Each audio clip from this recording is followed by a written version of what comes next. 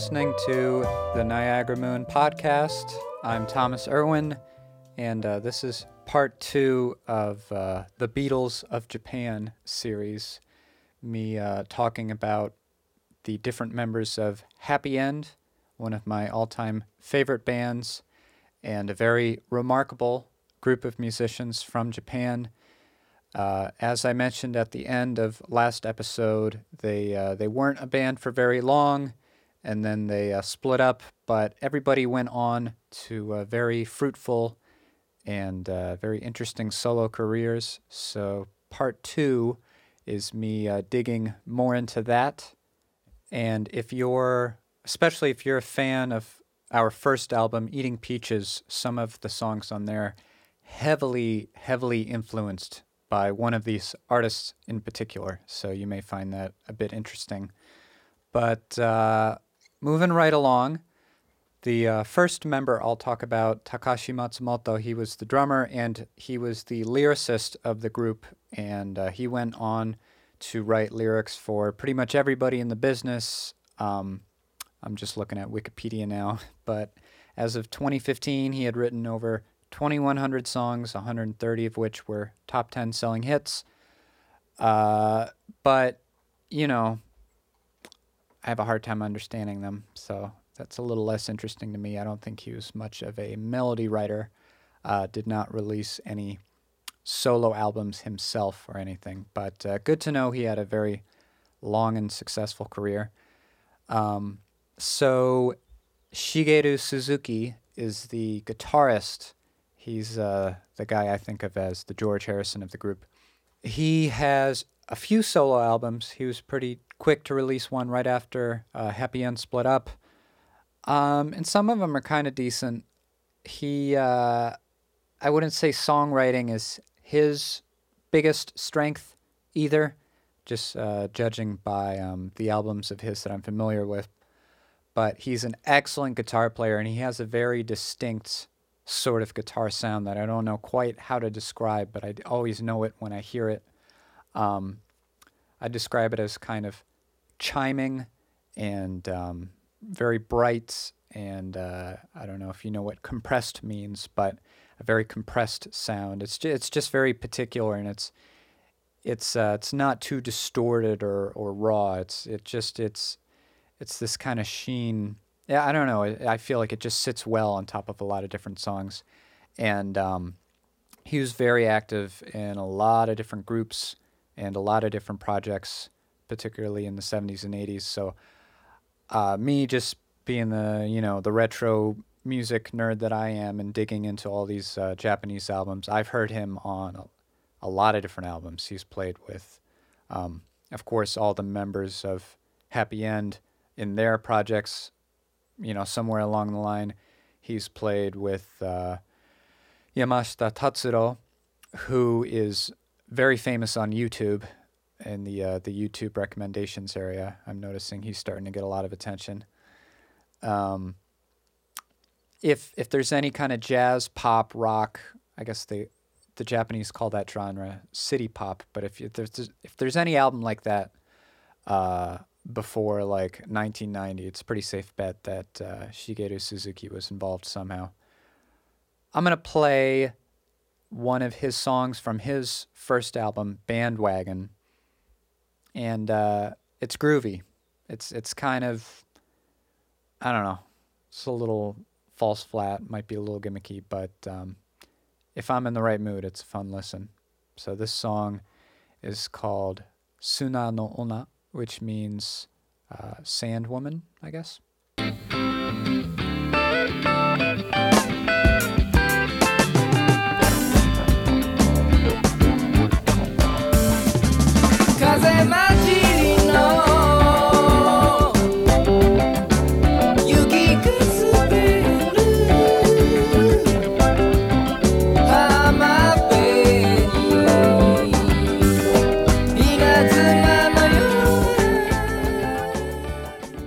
'cause yeah, it's very 70s for sure.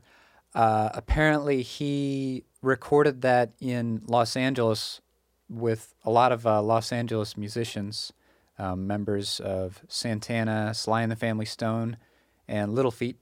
So it kind of is going for that American sound.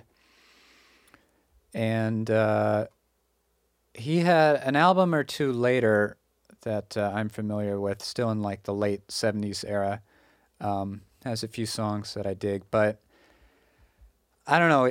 He more than the other members, I feel like it's just more like a pale imitation of better, more interesting Western pop acts. But maybe you can decide for yourself. So I'll share a little more of his music. This song is called "You Are a Bad Liar." So that's English.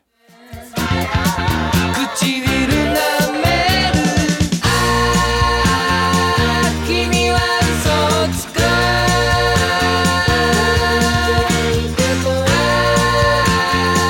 君は嘘をつく Red wine Kind of sounds like a Pete Townsend song, although I'm sure Pete Townsend came first.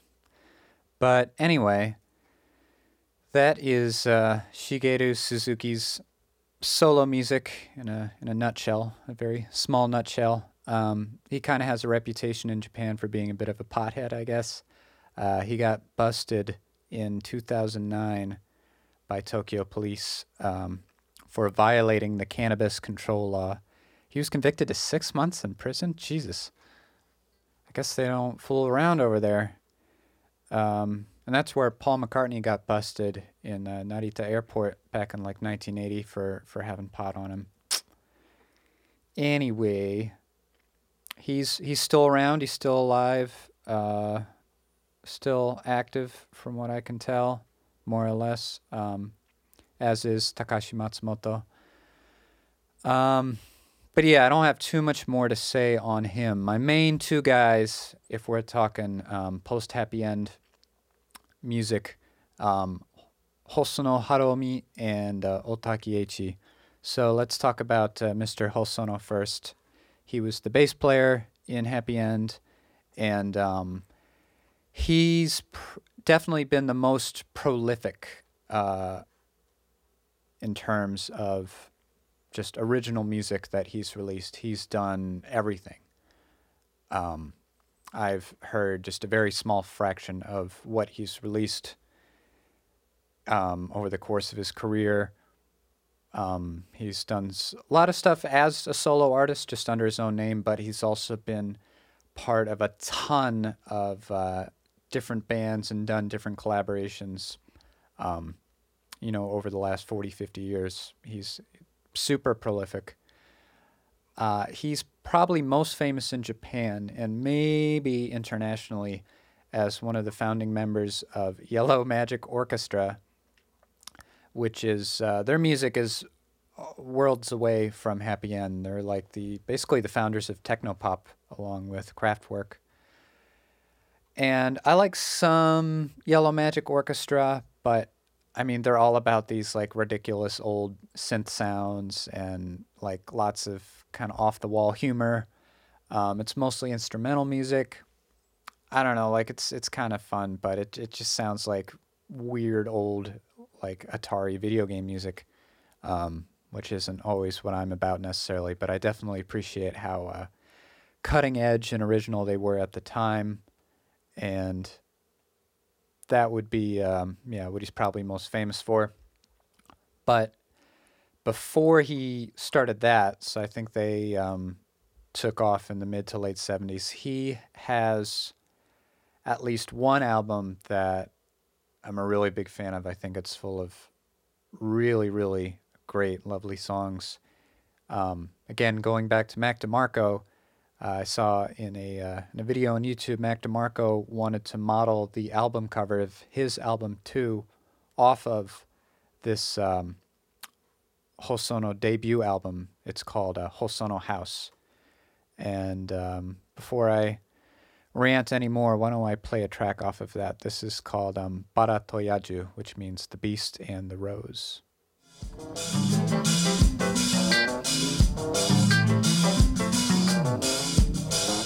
家の周りを野原の棘に守られ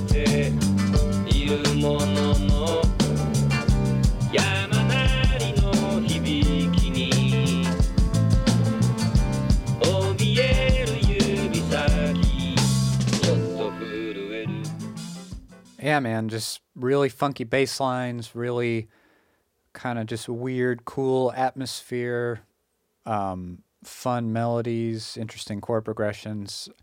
I like his voice. It's kind of like I just imagine a really cool frog. I don't know, his voice reminds me of a frog for some reason, but yeah, anyway, the highlight of this album might be the song Koi wa Momoiro, which means love is peach colored. こ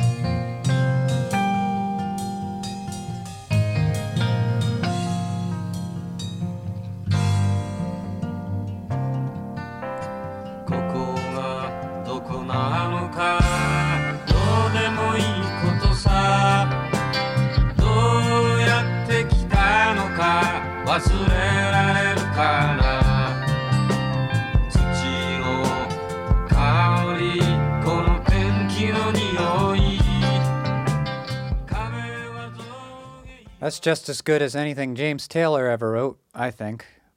I actually covered that song for, I think it was, yeah, I probably actually performed it a couple times back when I would routinely gig around Kyoto, Japan, when I was living there. You know, once in a while I'd play a show, I'd open for somebody in town, and it would just be me and a piano. And that was a really, really enjoyable song to sing and to play piano on. It's just got a really, it's awesome all around. I don't know what else to say about it. The one that we heard right before that, Bara Toyaju, I covered that as well, but I never did it live. I actually, back when I was making like weirdo electronic music by myself, and I was just starting to get into singing, but I was nowhere near, what I do today. But I was just getting into the idea of taking my kind of experimental electronic, kind of fooling around and working on an actual song in that way with those sounds and the synths that I had at the time. So I covered that the Rose and Beast song, and maybe I still got it around on my hard drive. I think maybe one day I'll share it with y'all, or if you want a copy of it, I'll just email it to you. You can just hit me up. But so those are two cuts off of Hosono House. The whole album is good, and it's varied too. I guess if we're gonna split hairs, I'd call it's difficult to say, but I guess I'd call him the Paul McCartney of the group, just because of how musically versatile he was, and he could kind of do everything. He was a chameleon. I'm unfortunately gonna say the first album he released is definitely my favorite by far. Everything he did after, even before Yellow Magic Orchestra, was a lot more instrumental heavy, and he got a lot more into like music of the South Pacific or Hawaii. I guess he had some South Asian influences in there as well, but he just kind of left the folk rock singer songwriter thing behind pretty much completely, and I always kind of missed that. He does have some other work out there aside from Yellow Magic Orchestra that I definitely enjoy from time to time. This one has also found a lot of love on YouTube in recent years. The album Pacific, which was a collaboration with, again, Shigeru Suzuki and the singer Tatsuro Yamashita, as part of the CBS Sony Sound Image series. So Pacific is really cool. It's the album cover is like the South Pacific Sea and like an island or two, and it's very tropical. It just really puts you like on the beach with like a drink in your hand, just like relaxing, looking at the waves. It's great party music, great cocktail party music. It's just like a music hipster's delight. It's got a great vibe to it. I feel like it really captured kind of something special that was going on with those musicians at that time. Just It's all instrumental, but just really really great instrumental pieces, really solid melodies. Uh, I'll play one maybe. I'll play this one's called Slack Key Roomba.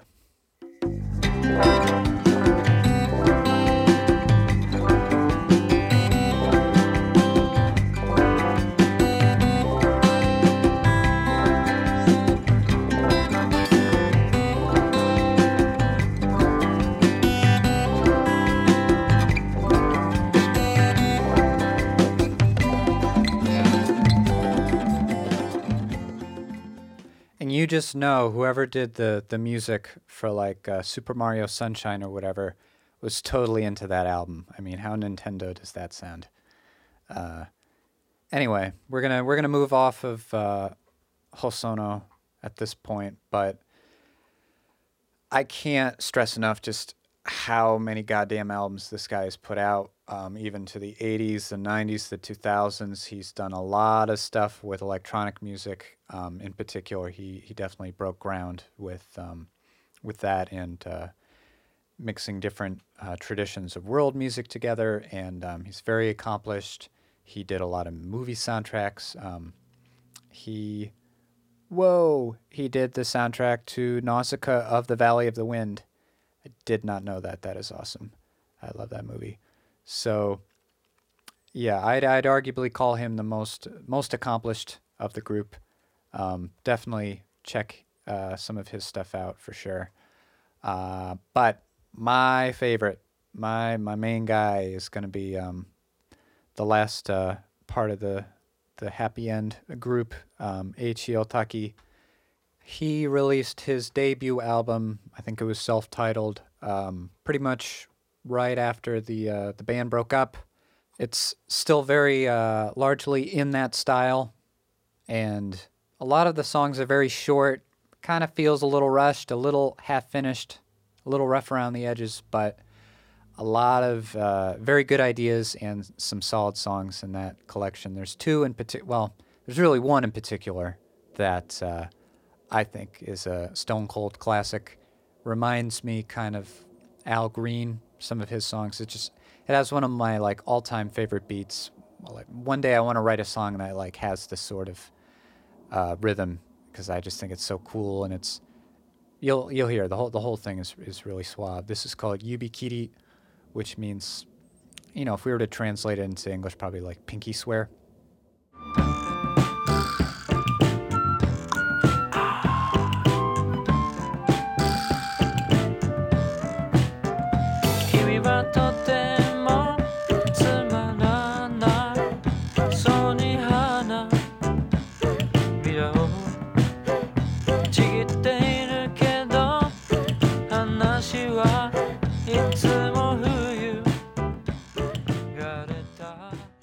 I can only assume that's Hosono laying down the law with that bass line, but that whole tune is great. I love the flute. I love the weird female vocals on the side.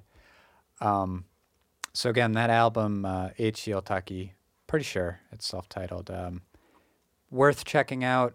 It's definitely the most raw, maybe underdeveloped. I say that particularly because he went on to become such a gifted and unique producer. In particular, pretty much the rest of his work is very meticulously crafted, which is what I always go for. I like my Sgt. Pepper's, my Pet Sounds. I like a labor of love, if you will. So his next album in 1975 is called, what's this? It's called Niagara Moon. What a coincidence. It's actually not a good album. It's probably his worst, honestly. It's still got some interesting ideas in it, but he's clearly still trying to find his sound and his style in this.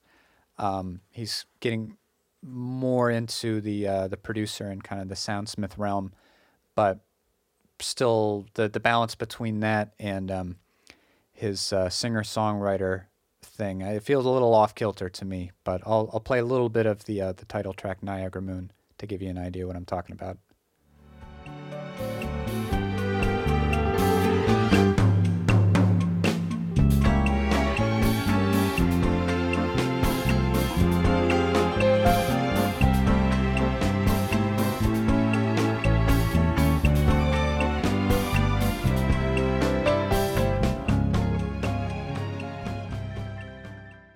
Definitely makes me think of Van Dyke Park's music. And Van Dyke Parks is also somebody where they may be shown best having another artist to work with and to contribute to.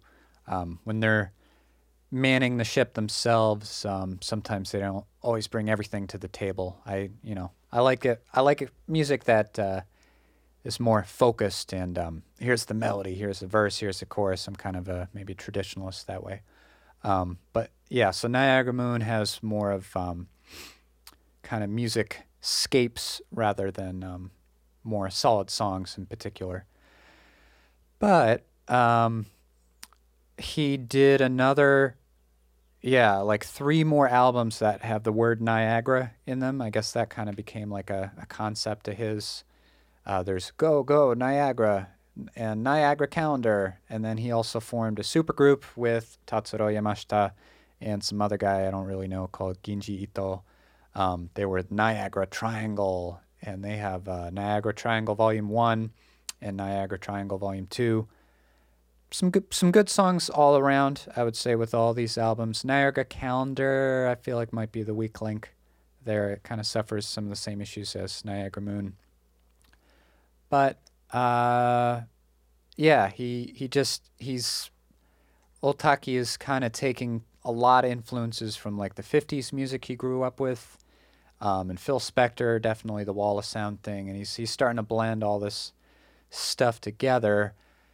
So you had kind of this big rush of releases that I don't think did very well commercially, but at the same time he was also doing themes for commercials and themes for TV.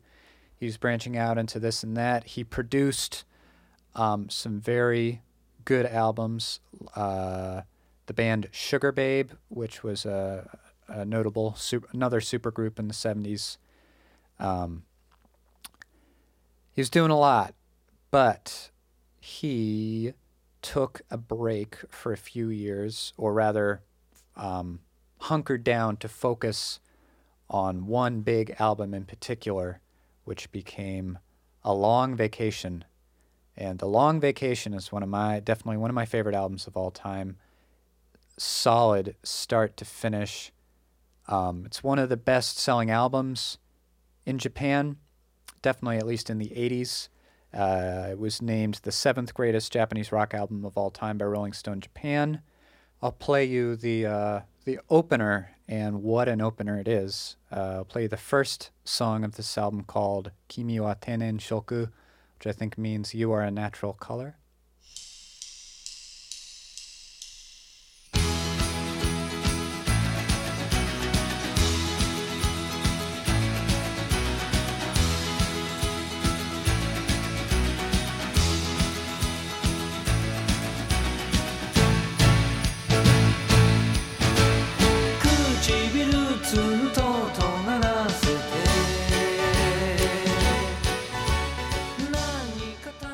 That's how you open an album, I think.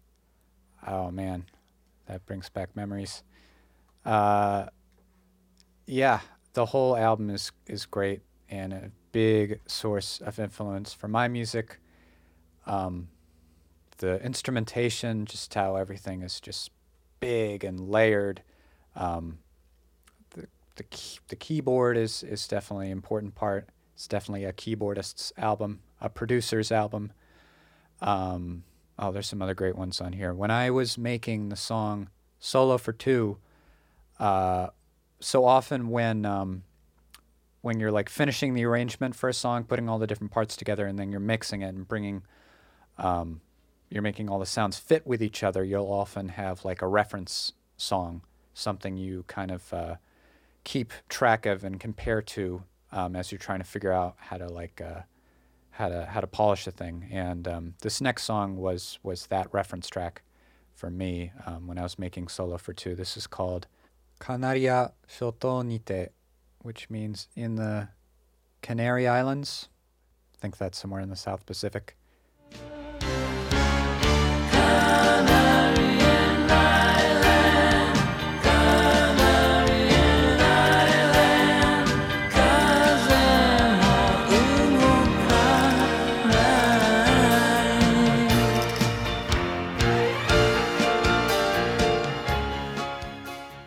So, A Long Vacation came out in 1981.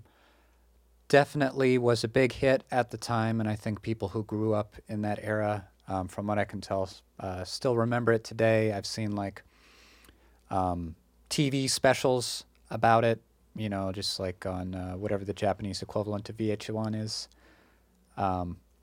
Made its mark in popular culture. I'll hear some of the songs in commercials sometimes, even 30, 35 years later. Stone Cold Classic. Recommend it for anybody to check out. I know it's at least streaming on YouTube, but the story does not stop there. I think a year or two later, he did another one of those Niagara Triangle albums, and I would say it's definitely the superior one of the two. They're like 6 years apart, so he had definitely honed in this just awesome, washy reverb, beautiful harmony sound, and it's in full force on that album. This is called Hato Jikake no Oranji, and my best guess on how to translate that would be a clockwork orange heart. Kind of interesting imagery there. But so if you know my song Solo for Two, I'll show you this song, and maybe you'll hear some similarities.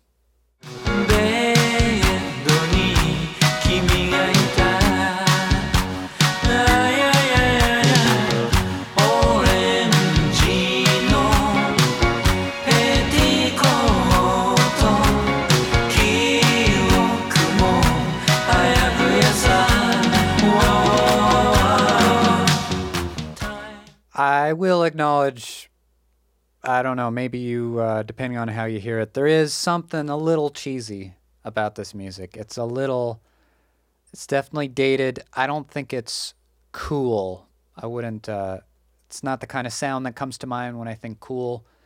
Just in the same way, maybe some early Beach Boys songs aren't going to be cool. And in the case of Ohtaki Eiichi's music, I don't care. I'll go for it every time. I don't care if it sounds kind of like old man music or corny. I love that sound, and definitely will continue to seep into what I do. A little more background on Otaki's life in general. He had this big hit with A Long Vacation. He did one more album, which I'll talk about in a little bit, but then he kind of stopped doing his solo studio albums. He definitely was never much of a performer. He didn't do the circuit, do a lot of touring or anything like that. If I had to guess, I think he was more reserved, maybe more of an introvert. Definitely felt most comfortable being a producer. He wrote a lot of songs for other artists. That's probably what was most lucrative for him ultimately. He produced a lot of other bands, a lot of other acts. A lot of the songs did very well. I can't name you any off the top of my head, but yeah, he retired shortly after the 1984 album Each Time. Each Time is just as good as A Long Vacation, but not nearly as well known. I don't know why. I highly recommend them both. They're both very solid. He is the only member of Happy End that unfortunately is not still alive today. I remember the day this happened. I was living in Japan. I heard about it. I always said it was New Year's Eve, but I guess it was the day before New Year's Eve, so December 30th, 2013, he very sadly choked on an apple and collapsed in his Tokyo home. Yeah, was rushed to a hospital, but died shortly afterwards. So it's a tragedy. He definitely went before it was his time, but I don't know. I feel like that's just like a very musician way of passing, choking on an apple. I feel like there's some kind of dark comedy poem to be written there. But anyway, he won a lifetime achievement award after that, and yeah, I'll sing his praises certainly for the rest of my music career. Let's take things out with his song Natsu no Paperbaku, which just means a summer paperback novel. This is the first song from each time. And again, this guy was just amazing at album openers, which I think is the most important song in an album, is that first one. You set the thing off right. So here's that. And again, I hope you found this interesting. This is kind of my own little world of fandom, but it's fun to share it with you. And I'll see you next time.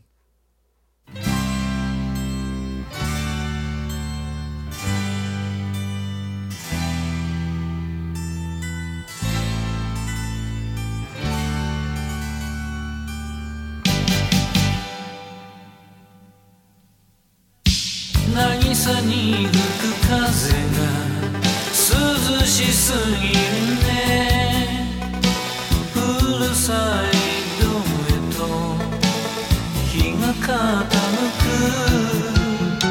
波を見ていく